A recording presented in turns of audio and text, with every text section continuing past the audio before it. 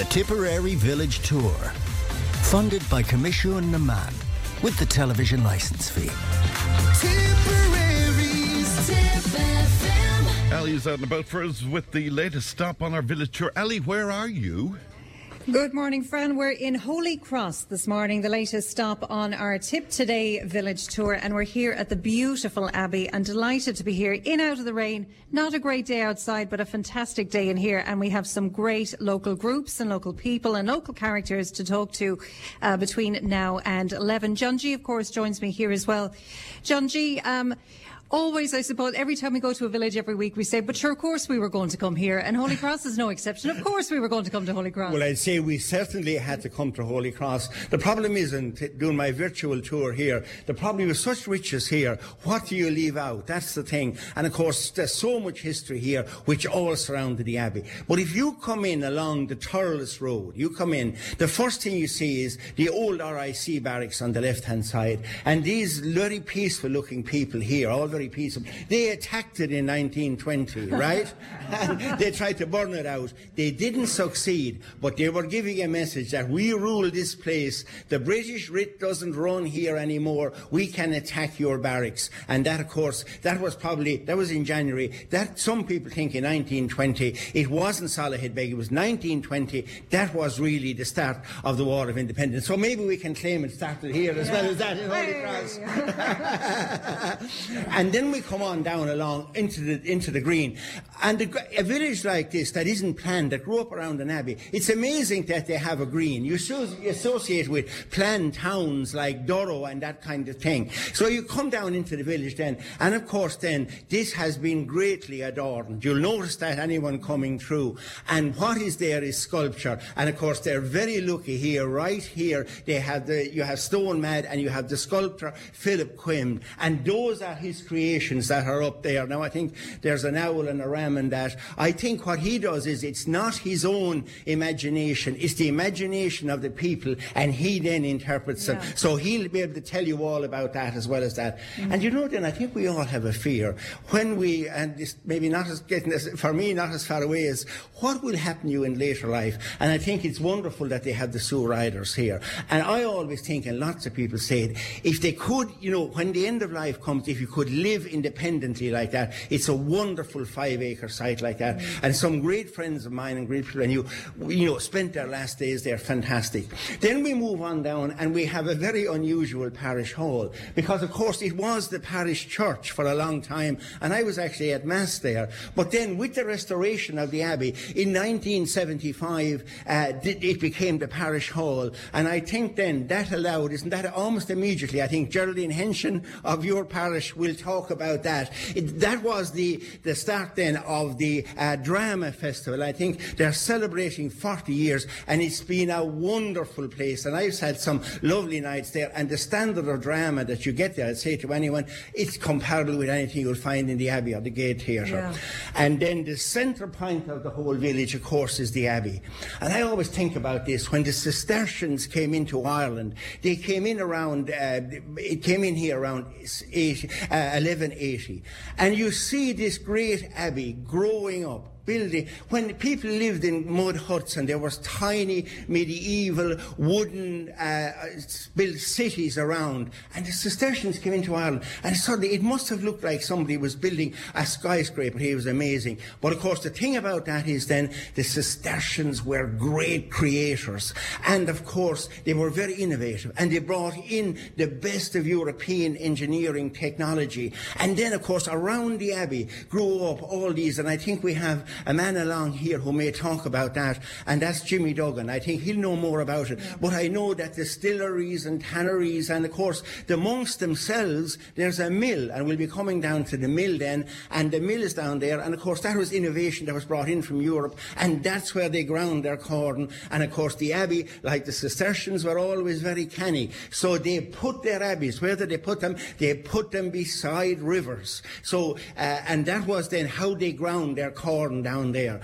But then, I mean, I remember the Abbey then being there, and it was actually a ruin, and it was also a graveyard. I'm old enough to remember that, and going in there to play, and I don't know, Jimmy and those will know about this, but you could go up the monk's staircase. You could go up the monk staircase, right? Do you remember that? And there was a green space out there, and you could fall off of it. There was no health and safety, but all the kids used to be out there.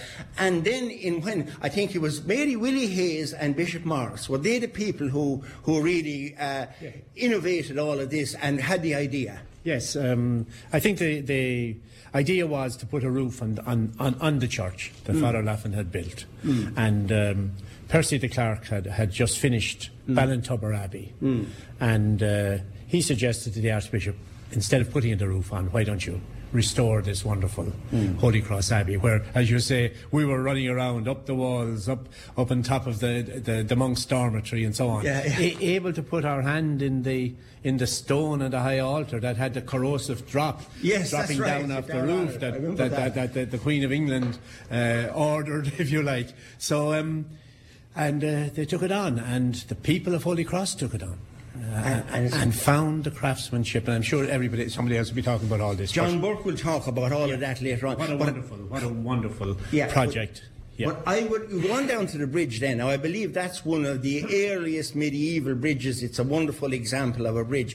But there's a cross in the middle of the bridge. So what's the story of that? I've noticed that. Well, I suppose there are two things on the bridge, really, that people pass by. So people tend to pass by things in Holycross and focus totally on the Abbey, as of course we should. But the first is the plaque on the bridge, that the builder of the bridge in 1626. So the original bridge was built more or less with the Abbey, one of the earliest bridges. It has, on one side it has segmental arches, that is an arch that doesn't have the height the same as the radius, and on the other side then it has full arches or round arches. And as Jim Hayes, the caretaker here, told me many years ago, that Lord Butler and Lady O'Brien were coming to meet each other in Holycross and they got stuck on the bridge. The two coaches got stuck on the bridge, and therefore the bridge had to be widened.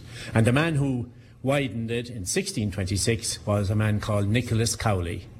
And he left his mark, as all good tradesmen do. Not a mason's mark as we have in the Abbey. He left a shield on the bridge with the coats of arms of the O'Briens and the Dunboyne Butlers.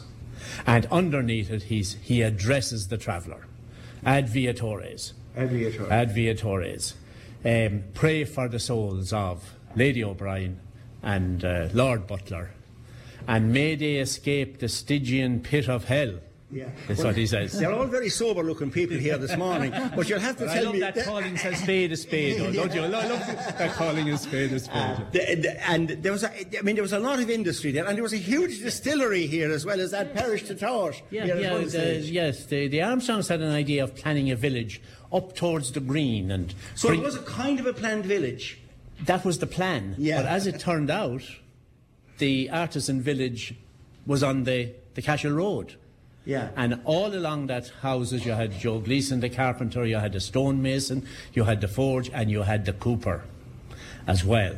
And the cooper then is linked into that great project, the distillery, built by Powers of Ballydavid and his wife Ellen Desmond, who are buried in Holycross.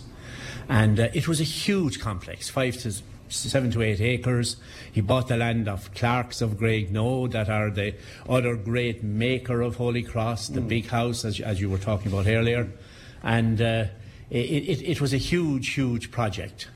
And at the time, funnily enough, we didn't drink porter till after the famine. Did you know that, John? I didn't know that. Till after the famine. When we were talking about drinking pints and half pints, pints of whiskey and half pints of whiskey. The amount of whiskey and stuff that was distilled in Ireland in those years, 1841, I think it was 7 million gallons, 1843, 10 million gallons, Father Matthew gave the pledge to 14,000 people in one day in the square in Thurles. And did he put the Powers out of business, was that? Well, it was a factor. It was a factor. Yes, Father Matthew was a factor. And then the different laws were brought in and eventually it did go out of business. But the whole glory of it was that much of that weathered stone was used in the restoration of the Abbey. And that's where the stone came from. Some of it came from there. It's reborn again in the Abbey, isn't it wonderful? And that's the whole thing, isn't it? The whole renewal of Holycross down through the centuries. But the cross then on the bridge, you're not letting you get away with that? Yeah, it's another great story, because as you're walking across the bridge, and if you look up at Jim Hayes' gable, you see a hole, which is a bullet hole from the War of Independence. And this was the route that Crossley tenders took out from Thurles and around by Cabra and back in. And as Richard Lumley, or known locally as Dick Umley, was at a wake there in Cardiff, or Stakehams there, which is Jim Hayes' house, and he came out for a pull on his pipe, and as the tender was coming through Holycross, they were letting fly at everything, and they shot him dead. Wrong man. Well, right man, maybe wrong place. No, not so much right man. No, he was completely innocent. Yeah, yes. Completely innocent. And my father, Lord have mercy, had a great story. He of coming to school the next morning, with all the lads from Galbertstown coming from the Yellow Loch across, and walking over the bridge up to the school in the Green, and there was Dick Umley's body laid out on the bridge, and the coroner was doing a post-mortem. And he remembers the bowls of blood being thrown into the river. And I often think of all this PTSD and all that. These lads, they saw an awful lot as young boys in the War of Independence, but they were, it didn't. I'm not saying it didn't affect them. I'm sure they were horrified that morning. But they went on to live. I think it was just a tendency in those days to simply move on, wasn't that? You had to. Just to survive and look after your family, you had to. And so there was a metal cross nearer the place, nearer the house, for many, many years. And then in latter years, when they were redoing things, they have a small, simple cross in the middle, a lovely, lovely way, I think, in the tradition of the stonemason here in Holycross, a lovely way of commemorating what was, a horrific event. Yeah. Oh, Jimmy, lovely to talk to you this morning. Thank you so much. I know we could be here all day talking about the history. Come to Holycross and be here all day, and you'll have one of the most enriching days of your life, really. Thanks very much. Well done, Jimmy. John, if you want to come up and join us as well, because we're at the Abbey, of course, it's not just a tourist attraction. It's used for a lot of workshops, in terms of school visits, education visits as well. Tell us more about that. It is. It's a very busy place. There are people here who will talk about things that are planned for the future, but it's used for retreats. It's used for the schools. The school groups all come down here. They take tours. We run a tour guide service here. And we run special tours for schools, and we grade worksheets for them for the age group, specific to the age group. So we take them around and we show them things, and they go away with their worksheet and they find things to draw and answer simple questions that are on it. So there's a lot goes on here, yeah. In terms of tourism attractions, of course, we're blessed with them all over the county then. But do you find sometimes, we've spoken about that a few times, John, the way that maybe the lesser known tourist attractions can be overlooked by the bigger ones because maybe Cashel gets most international attention or national attention. Yeah. Do you find that that's improving? It is improving, yeah, because we do get quite a few people come from Cashel to here. Yeah. So we've been working with Fáilte Ireland very closely for the last 10 years, since the Ireland's Ancient East was launched, and we're working very closely with them, and they're kind of helping us to advertise, and we're part of the Ireland's Ancient East Trail. So people come to Cashel and they'll hear about Holycross too, and they've put signage in Cashel and here indeed in Holycross to direct people to other places. So it is a case of telling people when they come to this part of the country that there's loads to see here. Do you find, has that helped then? Because a lot of people were cynical about that when it first came out. Yeah, it was great. I mean, COVID caused an awful problem, as everyone knows, to tourism in particular. And we still haven't seen a return to the large coaches that we had before COVID.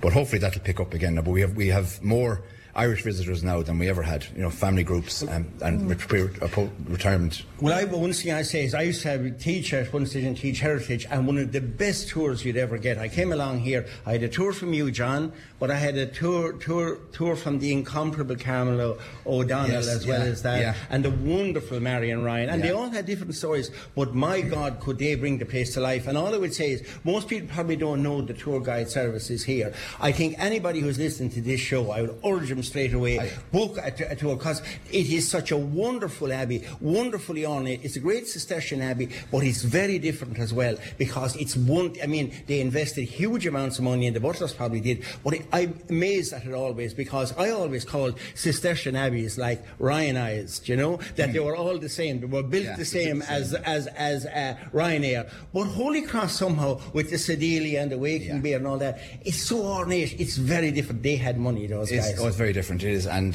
there's, as you said, there's so much here. I think it was when the Butlers were patrons of the Abbey. Particular the 4th Earl James Butler, the White Earl, the first half of the 15th century, there was huge investment in here. There was a restoration done at that time, and all the beautiful stone carvings that you see in the Abbey, that was all from that period. The rib vaulting in the ceilings, the Sedelia, the Waking Bear. They're fantastic pieces. But you mentioned the tour there. What makes the tour of Holycross Abbey really special is that our guides are all volunteer guides. So they come here with a real passion for what the story and for the history of the place, and they share that with everyone. And you mentioned Carmel and Marion and the difference, and myself, you heard 3 different versions, because there's so much here that you could, the tour will take it wherever the people want to go, whatever their interests are. Whether it's an architectural interest or a history or a religious, we can cater for all those groups. So there's so much here. But you're right, people should book a tour here. Just get onto the parish office and book a tour. Is it still very popular for wedding photos? Oh gosh, yeah. There's a house in Tipperary that doesn't have a wedding photo. And further afield, I'm sure as well. Yeah. I often when I'm giving a tour, we look back up the Abbey and you see the floor rising to the back, and I often wonder, Did many photographs taken of brides and grooms slipping coming down that, because it's quite steep, you know, and to be walking down there in front of the camera. Yeah, it's lovely to hear. It's still a very popular spot. Oh, it is, very popular. Yeah, it is, very popular for weddings. Yeah. Oh, very good. Lovely to talk to you today. I know we're probably going to come back to you as well. Tom, come on up here. How are you doing, Tom? The last time I spoke to you, we were looking for owls, weren't we? Yes, we were. Barn owls. Barn owls. How is that going, actually? Going very well. I'm part of the Barn Owl monitoring group for Birdwatch Tipperary. Yeah. So this year, the year just gone by, in 2023, in the same area as we did in 2022, we had an increase of 1/3. That's fantastic. Unbelievable. They had a good winter. The year before. We're still the highest in the country when it comes to barn owl population. Yeah, one of the highest counties. Yeah. I think we have about 1/4 of the Irish population of barn owls. Brilliant. In the whole country. Yeah. Which is great, and it's growing. And the interest, there are 4 of us in the group, Anya Lynch, Galen Purcell, Liam Crow and myself. Now, Liam Crow is probably the hero of it all, because he voluntarily makes the owl boxes at cost and gives them out to farmers. He's approaching about 100 boxes at the moment. Wow. And they're gone all around the county. And we can't forget, it all started from a class discussion in a school in Ballycahill, didn't it? It did, actually. Incredible. Kevin Collins came to the school about 1994, which is exactly 30 years ago, and he gave a talk to the children. He had them eating out of his hand. He really caught their imagination about the owl. And the kids did a project then, straight away, and they submitted it for a national project run by, or sponsored by ESSO, which was a petroleum company at the time, and they won the national award for that. And of course that started the whole project. The children came back from after winning their award, and they said they'd need to do something for the barn owls, so they got 6 tea chests and they put them up around Ballycahill area. It was Ballycahill School, and they put them up around Ballycahill area, and we never thought about those again for about another 10 or 12 years. And then John Lusby from Birdwatch Ireland came to inspect the boxes, and out of the 6, 4 had been occupied for a long time. Brilliant. Yeah, so that's how the nest box. And just as a matter, the curlew and the hen harrier are all endangered species. Yes. Is the barn owl under pressure as well, or to the same extent outside of Tipperary? Certainly. In 1994, we had no barn owls at all in Northern Ireland. In Northern Ireland, 6 counties? None, in the 6 counties, absolutely none. They're back.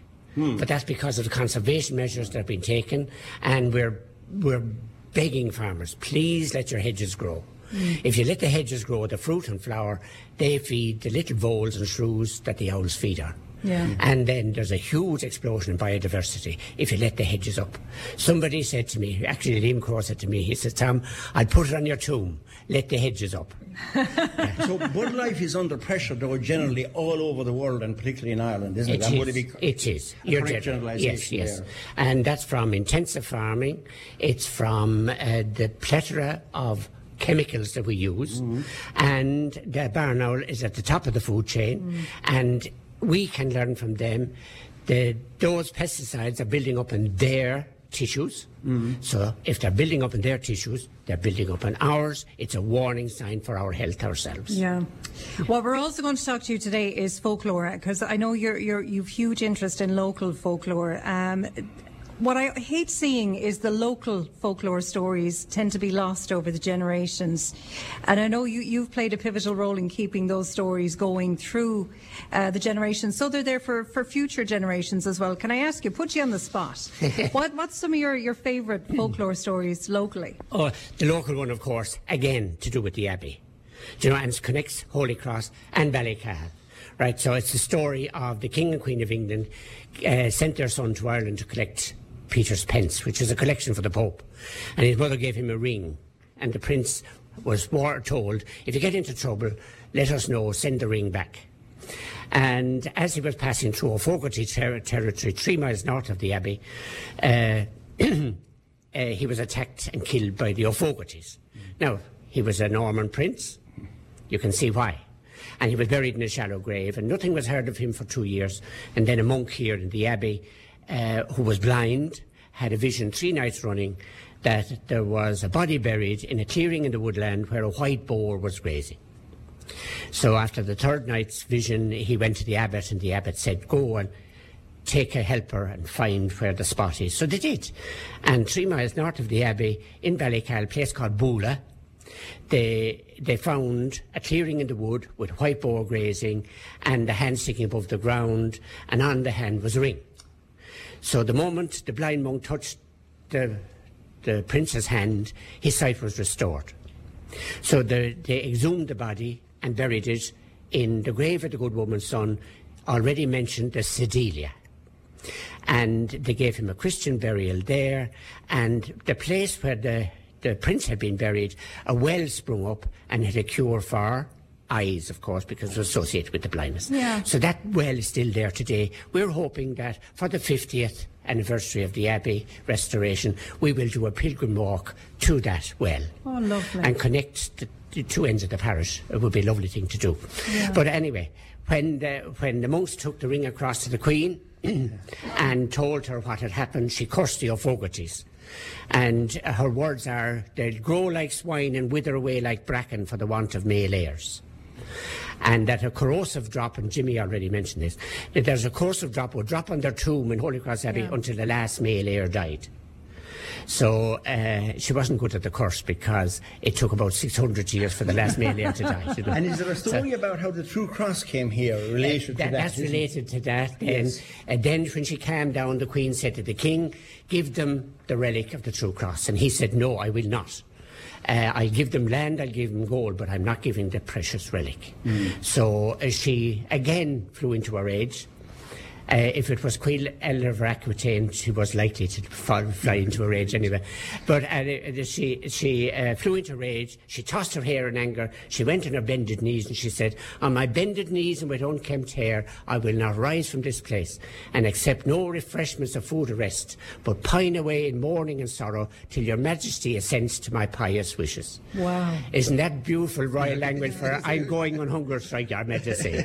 You know, so she said a tradition, didn't she? The King gave in, and he said to the monk, you can't take this relic out of my realm. So the monk cut an incision in his thigh. He hid the 6-inch relic inside. The wound healed over, or they crossed to England, and as they travelled from Waterford Harbour all the way to Holycross Abbey, every church they passed, the bells rang out of respect for the relic. Oh. And when they came here, the 5 bells on the Abbey rang out of their own accord. Yeah. And the relic fell from his leg, the wound healed over, and they enshrined it. We think they enshrined it or displayed it where what we call the waking bier is.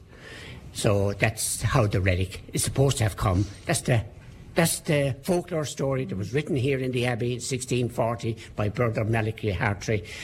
The real story has to do with King, Queen and Richard the Lionheart, which is another day's story. Yeah, we might go into that another day, Tom, but lovely to talk to you today. Thanks so much. We're going to take a quick break from Holycross and we'll be back after this. Tip FM's Tip Today with Fran Curry. In association with Slattery's of Pecan, Tipperary's main Peugeot dealer. Slattery's Garage Pecan, the name you can trust for over 50 years in the Premier County. Slattery'sGarage.ie. Tipperary's Tip FM. Welcome back to the Tip Today Village Tour. We are live at Holycross Abbey this morning, showcasing the wonder and the beauty that is Holycross. Michael Long from Cabra Wetlands joins me now. We were talking to Tom, and Tom, of course, a great advocate for everything environmental. And, of course, in Cabra Wetlands, I've been lucky to be there a number of times. Tell us about the role of the wetlands, maybe, for anyone who isn't aware of it. Well, maybe just to say, to start, a lot of the people here have connections with Cabra Wetlands.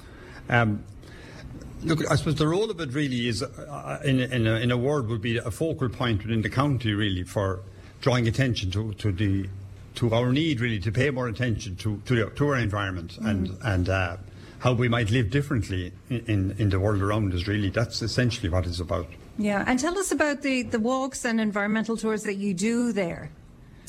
Well, we're trying to. I suppose we had done our name for Cabra Wetlands. Cabra. The old Irish word for Cabra is a swamp. It's a swamp. I suppose it's kind of interesting, and maybe just to say at the beginning that, until maybe 30, 40 years ago, wetlands were seen as places of no value, really. Yeah.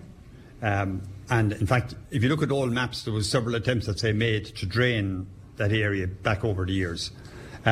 It's kind of interesting, if you look at the last 30, 40 years, I think our if you like, how we have changed our view of wetland is almost like the story of how we're gradually beginning to maybe reappreciate the world around us and our place in the world around us, and maybe our need to live in a more sustainable way in the world around us. Because initially, back when the Cabra Wetlands was connected to the sugar factory, and excess water from the process of the beet process went out into what is a natural wetland. And then when the sugar factory closed, a few local, actually essentially gun clubs came together, and they had their own ideas at the time, but they did a really, really valuable thing, and that was they secured 14 acres initially. Otherwise, this next suggestion was that the town dump there, because wetlands were seen as no value. Yeah. But they really, I think that was a key intervention, really. And then over the years, I suppose we have managed, at the moment with the aid of grants and so on, we have probably about 80 acres of wetland now for conservation. Yeah, that's fantastic. And it is valuable. I suppose, looking at figures, I think globally we've drained about 65% of our wetlands in the last 50 years. In Ireland, we've drained about 75%. So we're ahead of the game. We're a bit ahead of the game, and it makes what we have quite valuable. Yeah. If you think of things like... I was down in Clonmel just yesterday at a little workshop, and I was saying to the people there, you really should be grateful to us up here because we're holding back all the water. You'd be flooded out of it twice as much only for we're up here. So, because wetlands are a kind of a natural flood control mechanism in the landscape. And not only that, but there's flora and fauna that started growing in Cabra that had never been really seen before. It was just when the land was left to grow of its own devices. Well, it is a natural site. I mean, as I said, it is a flood control. It does recycle water. Water is so critical at the moment, and it's under such pressure.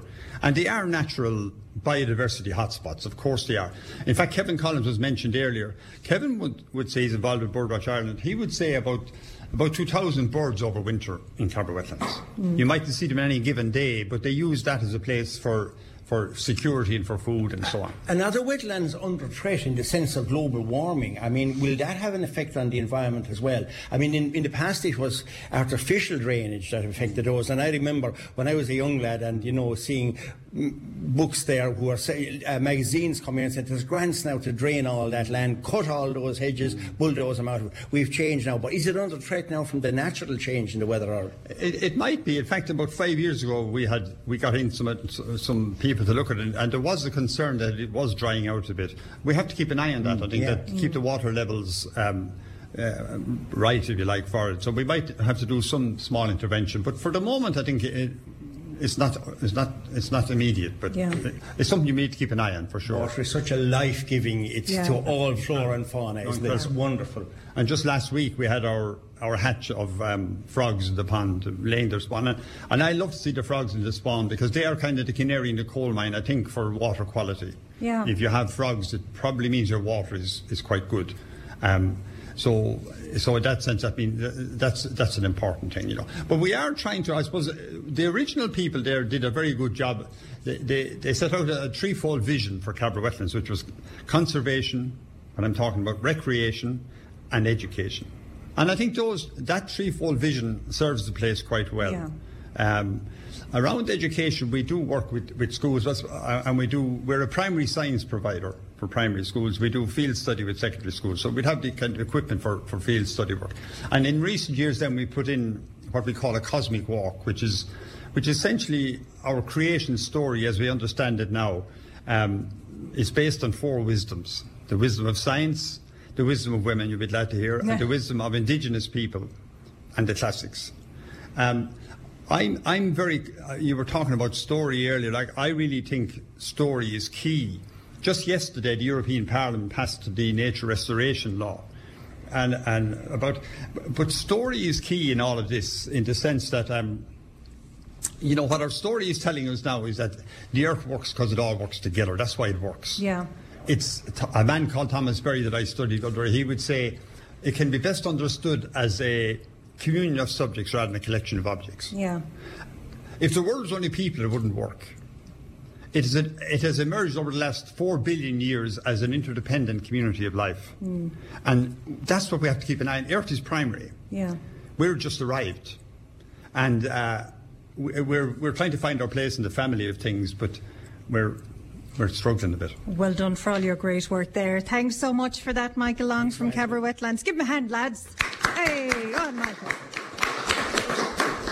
Sadie Dwyer, lovely to talk to you this morning. Thank How are you? Very much. Good, thank you. Because, of course, we're here at the Abbey next year, the 50th anniversary of the restoration. Just give us some background to that. I mean, the amount of work that went into that and since that must be incredible. Well, I started to work here in 1971 at the very start of the restoration of the Abbey Church. So my 4 years working here was totally involved in the restoration of the church. And the amount of work that was done, it was incredible. When I started here at first, the Abbey Church, as we know it now, was actually a graveyard. I remember it, yes, I remember it well. All of the process had to come into place to get permission from all the parishioners to have the remains reinterred, and that was duly done. And it could never have been done without the permission of the parishioners to allow that to happen. Yeah. And basically, there was no roof on anything. And to see the work evolving over the 4 years, I literally saw every bit of the work going on, and it was amazing. And the team of workers that were here, and the fundraising, I was involved in the fundraising, and it was a diocesan project, so the whole diocese was involved in the fundraising, and we sent out people all over the diocese, and people from all over the place came in and helped with that, and that was vital to fund it. Would it be true to say that there was no grants whatsoever involved? You didn't get any grants, is that right? Everything had to be raised. Yeah. It's not like today where you can get 70-80% grants on some things. It was you had to do everything from scratch. It was a different time, and these things weren't in place then, you know. So it was just basically the parish needed a new church, and it was going to be a question of restore the old church, which is now the hall, or re-roof this one. Yeah. And I suppose it really started off,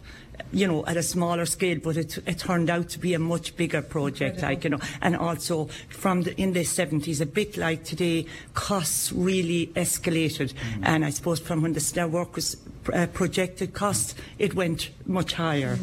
Next year, then, as I said, is the 50th anniversary. Right. What plans are there then to mark that? Claire Ryan is here now. Claire is the chairperson of a special group we have got together, and Claire and her colleagues colleagues and all of us together. I'll be coming to you. Yeah, come on, Claire, come on up and tell us about it, actually, yeah. There are great plans afoot, thanks to Claire and all the committees she has put together, and we're all doing our own little bits. So we have different sub-committees within the main committee, and we're all doing our bit. And well done, Claire. Tell us about that. What is planned for next year? Well, we have a number of projects in operation at the moment. How we're set up, we have a core committee, and they define strategy and identify projects that are required to expedite on our goals and objectives. And we also meet once every 2 months with the wider community to give them an update and, of course, to get feedback. Yeah. Because, there might be projects out there that people would identify that we wouldn't have thought of. So we have a number of projects in operation at the moment. Currently, one is under Heritage, Build Heritage, and we're very, very lucky to have such great people like the guides, Stone Mad, that are feeding into that. We also have a project on remedial work, looking at the fresco and how we can improve that. But again, we're very, very lucky to have people like Seamus Cross, Pat Conley here, and Catherine Moraid, who are continually working on the Abbey to make sure it's kept in a fit state. We also have an events team, and the events team have put together a guide plat of events for 2024, and we'll be expediting on the first event on the 9th of March. So on the 9th of March, we're going to actually have an afternoon tea up in, this is called the dormitory. So people will be getting their old china that they used to see in the presses at home that you couldn't touch, and lovely eateries as well. We'll follow that on then in the end of May, and we're going to do a film up here. Now, the film is actually, we're very, very lucky that in 1972 to 1975, RTE came down and did a documentary. So the film clippage is absolutely amazing. So you can actually see the story as it unfolds about how the restoration took place. So I would say to anyone, come on the night, everybody is welcome. So there'll be information going out on that later on. Towards the end of the year then, we will be putting on, first of its kind, a concert in the Abbey. So we'll be bringing in an orchestra, and we'll be bringing in some key artists, of which I can't tell you who they are, so you're going to have to turn up. And then towards the end of the year, we're going to celebrate Willie Hayes. Willie Hayes was instrumental in the restoration. His footprints are all over the Abbey. So we're going to do an event to acknowledge his work. We were very lucky to have him. Yeah. So that's just our starting point. And he was actually, of course, the priest in the Abbey at that stage, isn't that right? Yes. And he was so passionate about it and so passionate about history. And unfortunately, we lost him this year, but I think this is fitting, and I think it will be a fabulous event, and we're very, very lucky to have Stone Mad here, Philip. Absolute talent. So they're mad about you, Philip. Go on, Geraldine, give him a hand there. You're much loved. So we will unveil a bust that Philip will have created. So we're very excited about that. So anyone who's looking for information on what's coming up, where's the best place to go or keep an eye out? Well, we will be putting out a calendar of events in the near future.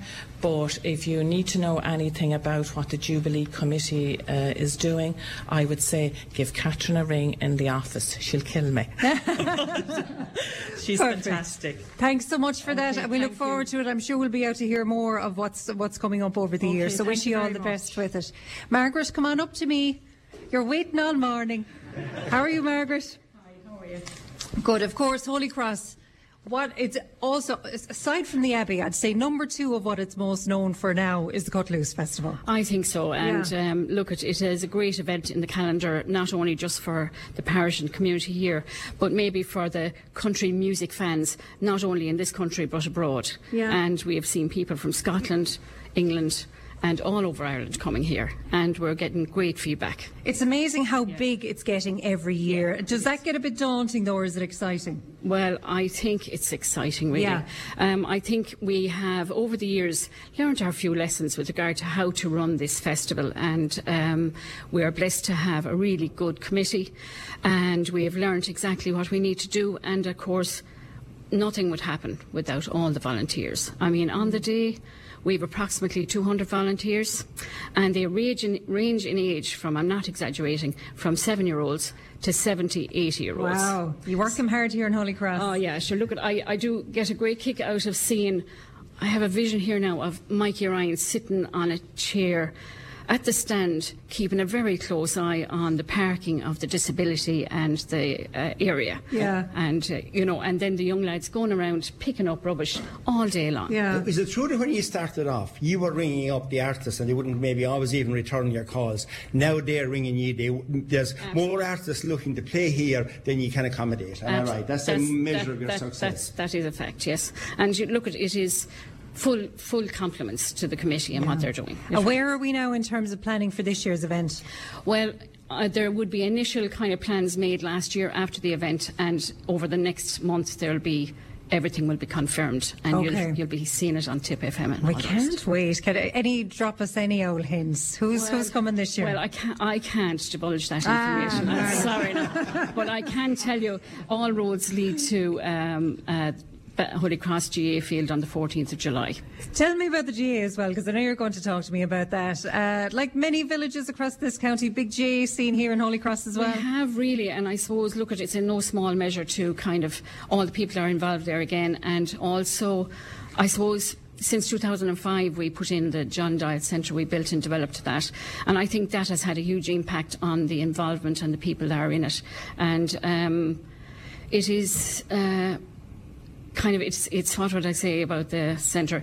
What we have is we have now a recreational facility, I suppose you'd like to say, between the two pitches, the AstroTurf, the walkway. It's great seeing, because we were talking about that before. A lot of pitches developing that now, and it brings in the community of people that maybe mightn't necessarily been interested in GAA. Absolutely. I mean, you see young mothers with their prams walking around, and then you see young people going into the gyms. You see them on the AstroTurf. You see more senior people like myself go and walk about.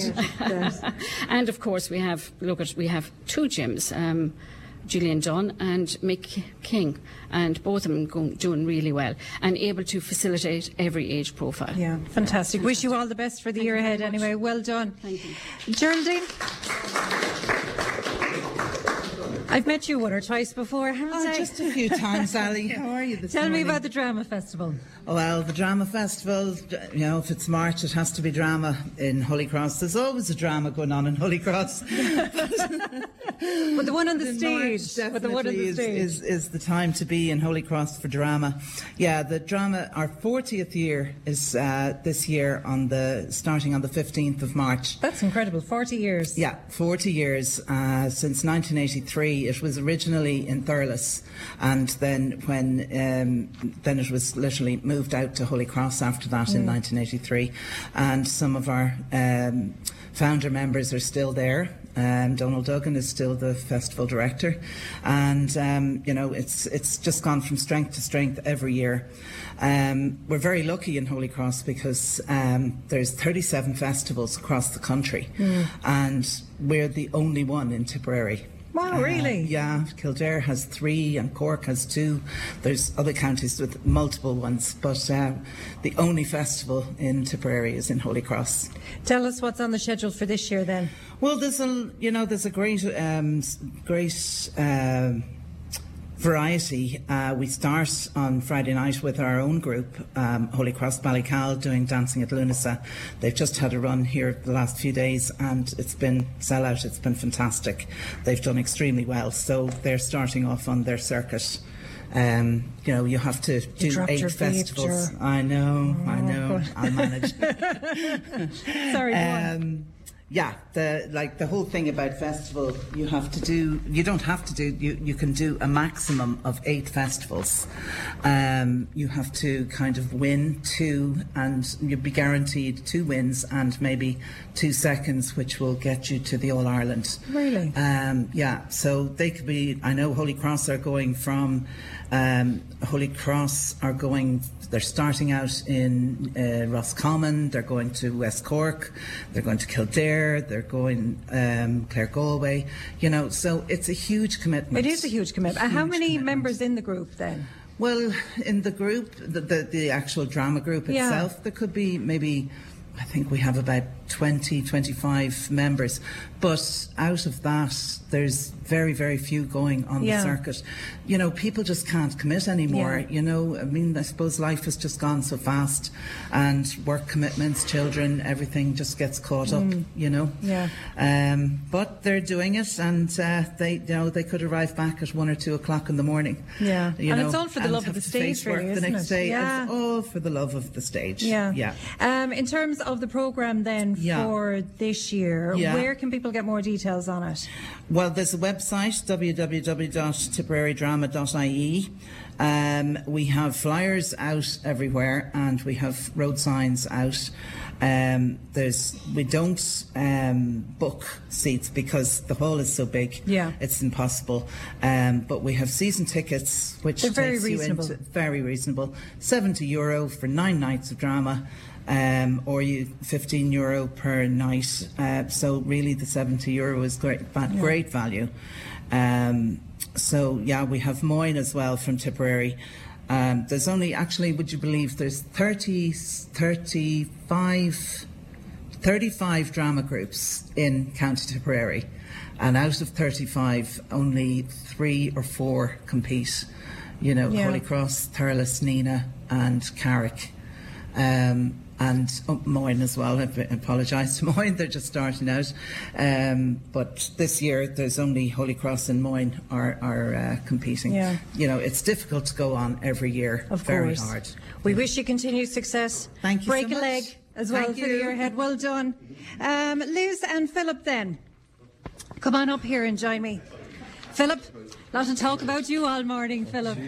Listen, tell us about your work in sculpture. Well, we work in stone and wood, and work generally around the county, and we've made pieces for above in the Cabra wetlands as well, on the Cosmic Walk with Tom and Michael there. We carve stone and wood, but it's a whole family thing. Liz and myself do it, and then our kids and all fall in at it as well. So we also work with groups, and the pieces around the village here that was by the Development Association, kind of got that going, the pieces that are carved from the Abbey. I have a little story here too, by the way. You remember before you came along, for some reason fans seemed to lose enthusiasm for all this walking. One day we'd been walking the High King's Loop in Cashel, and it was raining and it was wet and everything else, and we'd be finished up with it. The next thing anyway, we came along and we found on the side of the route there was this huge head of a bull with a ring in his nose, and Fran said to me, "What's that about?" And I said, "Well, I don't know, you know what it is." And then I was talking about the bull of Cooley, but maybe, it's down there. So anyway, we didn't sort it out anyway there. So you tell us, what is the significance of the bull outside Cashel on the High King's Walk? The bull, it's kind of, when we went up to look at the spot for it, it's a real cutaway and it would skin you, so it's kind of, we're looking at different things in the rock inside in Cashel. There are 2 different bulls, but both of them look kind of almost Egyptian or something. So we thought we'd carve just a big bull's head. It's nearly 9 tons weight, and it's Lizzie gilded the horns on it, so it's 23 karat gold. Lizzie and Eve gilded the horns on it. But it's to do with the bull and the bear economy, and it being a market town as well. There's a lot of things around the bull, and then the gold to do with Fidelma and her golden calves, or golden cows it was she had. But I reckon there had to be a golden bull somewhere. Well, she's a great woman, because she's married to a man that's stone mad, isn't she? Jenny, man. How long has Stowmad been up and running now? We kind of just took the name from Seamus Murphy's book there back whenever, I don't know, 30 years I suppose now, 30 years. But it was after reading Seamus Murphy's book, The Famous Cork Sculptor. It was given as a present to me, and that's how we just took the book. But sure, there are loads of people stone mad.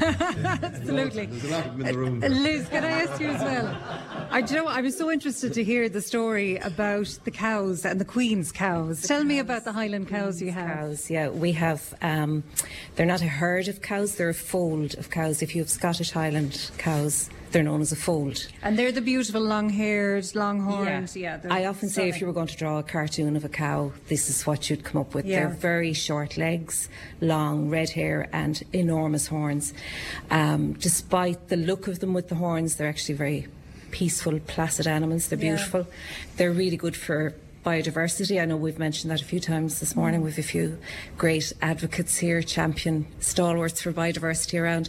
These cattle are excellent for the land. They're very good to eat the thatch of grass, and they allow a lot of the natural wildflowers to come back on the land. And tell me how you came in possession of them. Well, we had a smallish fold and we wanted to expand it slightly. So it's a very long story. I won't bore you with it this morning, but we eventually came across two very special cows, and they came from the herd, the fold, I should say, of Queen Elizabeth in Balmoral Castle in Scotland. So poignantly, I suppose, it was the morning that Prince Philip died that we were taking our cattle from Balmoral Castle. So there was a cattle truck driving out through all the television cameras and everything else with our two very special cows in there. So we've been very lucky. We've had a few heifer calves from those two cows, and they've actually gone up to very close to the Hill of Tara. So I like to think that the royals from Scotland are now with the ancient royals of Ireland up around Tara. It's beautiful. It's almost come full circle, really, isn't it? Yeah. And that's where we leave it. I'm afraid we're out of time for Holycross. We could have given it another hour. Sorry, Fran, I know I'm over time again. But from everyone here in Holycross, thank you so much for joining us and telling us your story this morning. Well done. Back to you in studio, Fran. Well, thanks very much indeed, Ali, and thanks to everybody taking part in that wonderful programme from one of the most beautiful places indeed in the county, lovely Holycross. News and information's coming.